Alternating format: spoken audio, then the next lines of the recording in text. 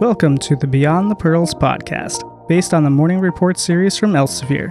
This podcast has been adapted for audio in collaboration with series editor Dr. Raj Dasgupta and the volume editors of each book. Each episode features an in-depth case dissection format and aims to deliver practical, concise, and easy-to-digest information. And now, here's today's episode. Hello, everyone. This is Dr. Kate Merriweather coming to you with the Beyond the Pearls OBGYN podcast. Thank you for joining me today. We're going to be talking about a 36-year-old woman with headache in pregnancy, and we're going to discuss some of the differential and the treatment that goes on when you have a patient in late trimester of pregnancy who presents to you with this symptom. This chapter is case 12, if you're following along in the Beyond the Pearls Morning Report OBGYN book, and it's on page 83. And the chapter was written by Dr. Hind Musa at the University of Cincinnati in Ohio. So let's get to our patient. A 36-year-old African-American G1P0, so a primogravid woman, at 33 weeks and 2 days gestation presents with worsening headache of 2 days duration. The pain is not severe, but it is persistent and is currently affecting her vision. She's had migraines in the past and thought she might be having one at first, but this headache, she says, is different, and she's having some blurry vision rather than her usual photophobia that she has with migraines. Her medications include prenatal vitamins and ferrous sulfate. So let's get into this patient. Why is it important to ask about headache in pregnancy? Any neurological symptoms in pregnancy and the postpartum period may be caused by exacerbation of a pre-existing neurological condition, the initial presentation of a non-pregnancy related problem, or the development of a new neurological problem, particularly ones due to pregnancy. The most common pregnancy-related diagnosis remains pre-eclampsia. Always have to think about pre-eclampsia when a pregnant patient walks in with a headache. It is estimated that hypertensive disorders of pregnancy complicate about 10% of pregnancies, so not an unusually low number. And pre-eclampsia complicates about 3% of pregnancies in the United States. So when a woman has a headache in pregnancy, what do you need to know about her history? What might be clues that might point you in the direction of preeclampsia? So remember, headache is a symptom. It's not a diagnosis in and of itself. You should get a detailed evaluation about a prior history of headaches, like we did in this woman who has some migraines, because headaches of any kind, including migraines, can continue or get worse during pregnancy. Asking about characteristic symptoms of the headache as well as other associated symptoms that they usually have is important because it can help you tease out if there's something new going on here. Neurologic emergencies should be suspected early, and indications for neuroimaging and lumbar puncture are the exact same as that in non-pregnant patients. So a careful and detailed history should include a pre-pregnancy hypertension, because it's the second most common cause of maternal death in the United States. And unfortunately, African American women have a 4-fold increased mortality rate from hypertension. The mortality rate is also increased in women over 35. Our woman is a 36-year-old African American with her first pregnancy. Preeclampsia may be considered in any pregnant woman over 20 weeks of gestation. That's our patient who presents with a headache. This patient, despite a long-standing history of migraine headaches, reports that her headache is different from her typical, which is something that should definitely put up red flags for you. It's different in nature as well as worsening. A preeclampsia-related headache is typically diffuse, it's usually constant, and it can be anywhere on the severity scale. It can be very mild or it can be quite severe. So just because she's saying it's not killing her, don't necessarily rule out a preeclampsia-related headache. Also, the associated visual changes in this patient are pretty typical of preeclampsia, with blurry vision or scotomata, and thus support a diagnosis of preeclampsia being suspected in the lady in front of us. So in addition to her headache, what other information should we get from the patient? We want to know about other symptoms of preeclampsia, not just her cerebral visual symptoms, but we want to know about any persistent right upper quadrant or epigastric pain, particularly if it's unresponsive to treatment. Oftentimes, women with pregnancy have reflux or GERD, so they'll frequently come in with epigastric pain or upper abdominal pain, but it usually responds to treatment with anti-reflux medications or antacids. So if you have someone who comes in with epigastric or right upper quadrant pain who doesn't respond to those, you should be suspicious. We also want to get symptoms that might indicate that she has pulmonary edema. She should be asked about any recent pain medication intake that might be mitigating symptoms she's having, decreasing the headache, decreasing right upper quadrant pain, etc. In addition, if she complains of any chest pain or shortness of breath, she needs to be evaluated for pulmonary edema. Edema in the dependent and non-dependent regions is really common in pregnancy, right? A lot of ladies, particularly late in pregnancy, have pitting edema, particularly in the lower extremities. So, of course, pulmonary edema or edema in general is not an essential diagnostic criterion of preeclampsia, but pulmonary edema is, because that's not normal.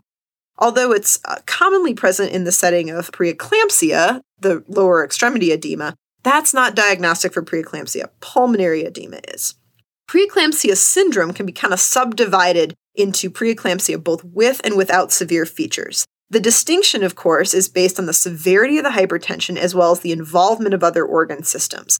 The task force on hypertension in pregnancy no longer puts preeclampsia as mild versus severe. In its severe form, defining by having severe features, and the mild form is now just referred to as preeclampsia without severe features. So let's review what the proper terminology is for classification of hypertensive disorders in pregnancy nowadays. So there's 6 different categories. First one is gestational hypertension. So what is hypertension in general? It's the same as it is when you don't have a pregnancy on board. It's greater than 140 millimeters mercury systolic and or greater than 90 millimeters mercury diastolic. In gestational hypertension, there's no proteinuria, no symptoms, and the systolic blood pressure, although greater than 140, is less than 160. The diastolic, although greater than 90, is less than 110. So gestational hypertension occurs when you have a new diagnosis of hypertension in a pregnant woman, usually greater than 20 weeks of gestation. And you don't have the diagnosis of chronic hypertension that pre-existed the pregnancy or was present at less than 20 weeks gestation. So then we get into preeclampsia. Now, preeclampsia is gestational hypertension at greater than 20 weeks of gestation, plus the presence of proteinuria. So you have the same definition of the systolic and diastolic blood pressures, but you have proteinuria, either 300 milligrams in a 24-hour urine collection, or a protein creatinine ratio greater than 0.30, or greater than equal to 1 plus on dipstick. So keep in mind, if you're evaluating this person in OB triage, and you have to get a result quickly, you can get a spot protein creatinine ratio or a urine dipstick that's reliable, and that can help you diagnose the condition quickly. The third category, preeclampsia with severe features. Now, we talked about what preeclampsia is. It's new onset hypertension with any of the following. So, very severe hypertension is defined by a systolic greater than 160 or a diastolic greater than 110 or both.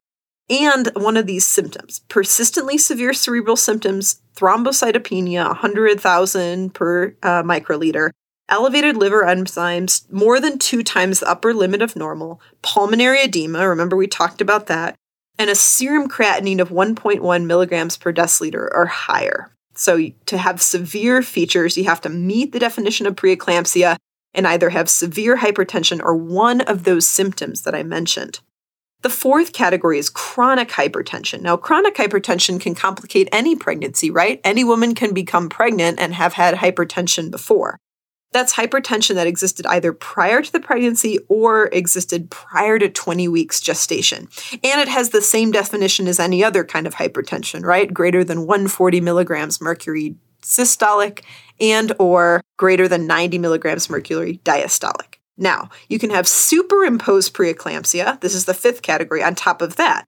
That's exacerbation of hypertension and or new onset proteinuria and or a sudden increase in proteinuria that happens on top of chronic hypertension. Now, since you can have superimposed preeclampsia, of course, you can have the sixth category, which is you can have superimposed preeclampsia on top of chronic hypertension with severe features. So that's chronic hypertension with meeting the definition of superimposed preeclampsia, so worsening of the blood pressure, worsening of proteinuria, or new onset proteinuria. And you have some of the criteria from category 3, which is to say a blood pressure that's very high, greater than 160 systolic, greater than 110 diastolic, or one of the severe organ involvement symptoms. So severe cerebral symptoms, thrombocytopenia, elevated liver enzymes, pulmonary edema, or an elevated serum creatinine greater than 1.1. Okay, so now that we have reviewed all these different kinds of hypertensive disorders in pregnancy, let's get back to our patient and work her up. So wait a minute, what about the fetus? Are there any fetal considerations that need to be evaluated while we're doing the evaluation on the pregnant mother? In regards to fetal outcomes, unfortunately, perinatal mortality and perinatal death are higher in pregnancies complicated by preeclampsia. Fetal growth restriction is the more common one of these, with chronic hypertension, and is usually associated with superimposed preeclampsia. Fetal assessment should be done through ultrasonographic evaluation of estimated fetal weight, because you can get growth restriction, and amniotic fluid index, because you can get oligohydramnios, or low fluid around the baby, a non-stress test, or what we call an NST, and a biophysical profile, a BPP, to assess well-being. So in our patient, we should do all these things, including monitoring fetal heart tones, because this patient's also at increased risk of poor ureteroplacental perfusion and even abruption of the placenta, so the placenta coming off the wall of the uterus and not being able to supply circulation. So to review, fetal neonatal complications from preeclampsia or hypertensive disorders in pregnancy. You can have severe intrauterine growth restriction, oligohydramnios, preterm delivery, and part of that preterm delivery is because when women have severe or preeclampsia with severe features, we often deliver them early, right, to alleviate the issue. Hypoxia acidosis in the fetal neonate, neurologic injury, or even death. So let's examine our patient and our fetus. On physical exam, the patient has a temperature of 36.5 Celsius, a heart rate of 95 a minute, an oxygen saturation of 99% on room air, and a blood pressure of 165 over 100 millimeters mercury. So already your red flags are going up, right? She's met the criteria by systolic blood pressure for having severe hypertension in the setting of later pregnancy. She looks uncomfortable, but she's not in acute distress. Her abdomen is gravid, soft, and non-tender to palpation. She has normal neurologic exam, except for sort of brisk tendon reflexes, really common in preeclampsia. Definitely look out for that. It's part of that sort of neurological excitability that happens in the preeclampsia state. You do an ultrasound on her, and it reveals a normally grown fetus with a biophysical profile of 8 out of 8. Continuous fetal heart rate monitoring is consistent with a Category 1 tracing. Thank goodness it looks like the fetus is doing really well. So what's your next step in managing this patient? In the presence of severe hypertension, defined as a systolic blood pressure of 160 milligram mercury or higher, and or a diastolic of 110 millimeters mercury or higher, the stabilization of maternal status through antihypertensive therapy is recommended at this point. Our patient meets criteria for medical management of her blood pressure, as her systolic blood pressure was greater than 160. The choice of which medication you use has to be based on sort of the potential adverse effects, as well as the clinician's individual experience and familiarity with that particular med. So intravenous labetalol is an option, IV hydralazine is an option, oral nifedipine are an option, and all these are first-line agents for lowering blood pressure in acute hospital settings. Magnesium sulfate can also be administered for the prevention of an eclamptic seizure. So when a person is looking like they're going to have preeclampsia with severe features, we might want to lower their risk of eclamptic seizure, and magnesium sulfate is considered first-line agent to decrease the neurological excitability and decrease her risk of seizures, which would be very dangerous. In this woman with a viable fetus at 33 and 6/7 weeks gestation or less, remember she's 32, it's suggested that glucocorticoids for promotion of fetal lung maturity should be used because delivery might happen early, right? So you defer delivery of the fetus for at least 48 hours so you can get the glucocorticoids given to the mother for fetal lung maturity. If there's no contraindications to expectant management or associated complications. In other words, if it seems like delivery has to happen right now because of imminent danger to the mother, then you have to do what you have to do. But if you can delay delivery for 48 hours and get the glucocorticoids on board for fetal lung maturity, you'll definitely be wanting to start them at this point. So some contraindications to expectant management. So what are those? Those would be pregnancy complications such as preterm premature rupture of membranes, active labor, or oligohydramnios. In the same group of patients, it's recommended that delivery not be delayed regardless of gestational age if maternal condition is complicated by uncontrollable severe hypertension, eclampsia, so she's had or is having a seizure, pulmonary edema, abruptio placenta, so that if you're abrupting, you're definitely going to want to deliver the fetus urgently, disseminated intravascular coagulation, so she's having coagulopathy due to her preeclampsia, evidence of non-reassuring fetal status, which would make you want to deliver the baby anyway, or fetal demise that's already happened. Unfortunately, that can occur too. So let's go back to our patient. Right now, we know that the fetus is doing well, but that she has very elevated high blood pressure, and we're worried about her having severe features because of her headache. So directly after the patient has her IV access line inserted and blood drawn for labs is done, the patient becomes unresponsive and starts having tonic-clonic movements. So you know she's having a seizure. What's your diagnosis and how would you manage her? So eclampsia is our diagnosis. That's defined as pre-eclampsia accompanied by the development of new onset grand mal seizures or coma during pregnancy or the postpartum period. It doesn't have to happen when they're still pregnant. It can happen up to 6 to 8 weeks in the postpartum period. With this patient's new onset seizure, the patient now meets criteria for eclampsia. Usually eclamptic seizures, thank goodness, are short in duration. Now they can seem like forever. When the patient is having them, man, you feel like a few seconds is a few hours, but they usually only last seconds to minutes. You have to prevent maternal trauma during the seizure, just like with any seizure event. At the bedside, it's important to protect the patient's airway, secure the patient in a padded area to protect her from trauma, and padded bend rails can be created for the patient. If possible, place her in the lateral position. Not only does that protect her from some trauma, and if she vomits, it allows her not to aspirate, but it also helps to increase blood flow to the fetus during the time that the seizure is going on. So recurrent seizures are prevented through the administration of magnesium sulfate. Remember, I already mentioned when she walked in with some severe features that we were thinking about giving her magnesium sulfate to prevent a seizure. Since she now has IV access, the IV magnesium sulfate should be given in a loading as well as a maintenance dose. And we're going to plan to proceed with delivery once we finally get her stable, okay? So what are we going to give her as far as loading dose and magnesium? When we're loading her, we're going to give her 6 grams of magnesium IV, now that she has access, over a course of 20 to 30 minutes. And just in case you're curious, that's 6 grams of 50% solution diluted in 150 milliliters of D5W. A maintenance dose, after we're done giving her that 6-gram loading dose, is going to be 2 to 3 grams IV per hour, and that's 40 grams suspended in a liter of D5LR, run at a course of 50 milliliters per hour. Recurrent seizures, so let's say she has another seizure despite you loading her and then giving her the magnesium dose, you're going to reload her with 2 grams over 5 to 10 minutes, and you can repeat that another time if you want to.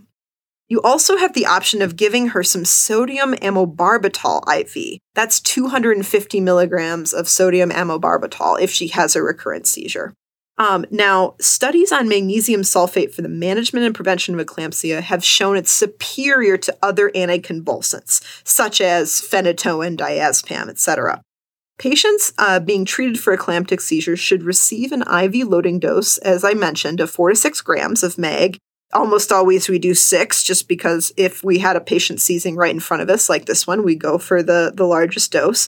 And we then follow it by that maintenance dose that I talked about for at least 24 hours following the seizure event or whenever the eclampsia was diagnosed. It's recommended that women with eclampsia should get delivered after they're stabilized. If undergoing a cesarean delivery, the task force recommends intraoperative administration of parenteral magnesium sulfate. So you don't stop the magnesium while they're being delivered or while they're on the operating room table. Okay, so if we were loading her with magnesium and then we're wanting to know, okay, is she going to become toxic because we're giving her too much magnesium? How do we evaluate those levels clinically? So here's some common findings that you might see in someone who's getting too much magnesium. So they lose patellar reflexes. That's when their levels are about 8 to 12 milligrams per deciliter. So the lab draws correspond to loss of patellar reflexes. Remember, she had hyperactive patellar reflexes from the preeclampsia when she rolled in. A feeling of warmth, flushing, or double vision, really common. That's at about 9 to 12 milligrams per deciliter. Somnolence, 10 to 12 milligrams per deciliter. Slurred speech, so now she can't talk to you coherently, 10 to 12 milligrams per deciliter. Muscular paralysis, she can't move, 15 to 17 milligrams per deciliter. You'll also start to have respiratory difficulty in this range, 15 to 17 milligrams per deciliter. Total cardiac arrest or toxicity, where no longer can you get cardiac activity or cardiac activity that will cause perfusion, happens up at 20 to 35 milligrams per deciliter. So now you guys know a little bit more about the scale of magnesium toxicity. All right, so we are loading our patient with magnesium after she's had a seizure, and we're thinking, okay, we're going to stabilize her, and then we're going to deliver as soon as possible. So go back to the patient. We do an emergent cesarean delivery once the patient's stabilized, and after her delivery, she recovers and does not remember much about her antepartum course. Not unusual at all. There's a lot of women who have seizures that cannot recall things even prior to the seizure due to the neurologic compromise that happened with the preeclampsia prior to the eclamptic event. So are there any special considerations for this woman now that she's finally delivered? Big relief, right? We got the baby out, we got the placenta out, the inciting event for the preeclampsia is gone. But how are we going to take care of her after delivery? Postpartum follow-up is absolutely essential, and you have to do very careful monitoring and management of the hypertension in particular. For women in whom gestational hypertension preeclampsia or superimposed preeclampsia has been diagnosed, it's suggested that the blood pressure should be not only monitored in the hospital, but that we should continue to do surveillance for at least 72 hours postpartum, and again, 7 to 10 days after delivery. So these people are the sort of people you want to bring back to your clinic a week or two after delivery to check their blood pressure again. For all women in the postpartum period, not just these women with the hypertensive disorders, it's suggested that discharge instructions include information about the signs and symptoms of preeclampsia, as well as the importance of prompt reporting of something like a severe headache, like severe right upper quadrant pain, to their provider. If a woman had persistent postpartum hypertension, so let's say a blood pressure of 150 milligrams mercury systolic or higher than 100 diastolic on 2 or more occasions, 4 to 6 hours apart or longer, you want to give them hypertension therapy. I'll say that one again. If you have a blood pressure greater than 150 on the top number and or 100 on the bottom number on 2 or more occasions, 4 to 6 hours or longer apart, you need to give them therapy, antihypertensives. Persistent blood pressure of 160 systolic and or 100 diastolic or higher has to be treated immediately, like within the hour. So usually with these patients on the postpartum ward or in their clinic, you see that blood pressure of 170 over 118 come up, you need to get out your IV medications or whatever you're going to use to treat them imminently. Go to the bedside, evaluate them, make sure that they're getting the antihypertension medication promptly. So what does this patient need to do at home? Let's say the best happens and she is well controlled in her postpartum period and she can go home. It's thought that preeclampsia can develop secondary to alterations in systemic prostacyclin thromboxane balance. There's also increased inflammation in these preeclampsia patients. Therefore, there's evidence that low-dose aspirin, 81 milligrams or less, an anti-inflammatory agent blocking thromboxane synthesis, might be effective for the prevention of preeclampsia in people that have a history or high risk. For women that have early onset preeclampsia in their history, so said somebody that had it at less than 34 weeks gestation, or preeclampsia that was in more than one prior pregnancy, so 2 instances of it in 2 or more pregnancies, it's recommended to initiate daily low-dose aspirin in the late first trimester. So that's prevention that could be done for this woman.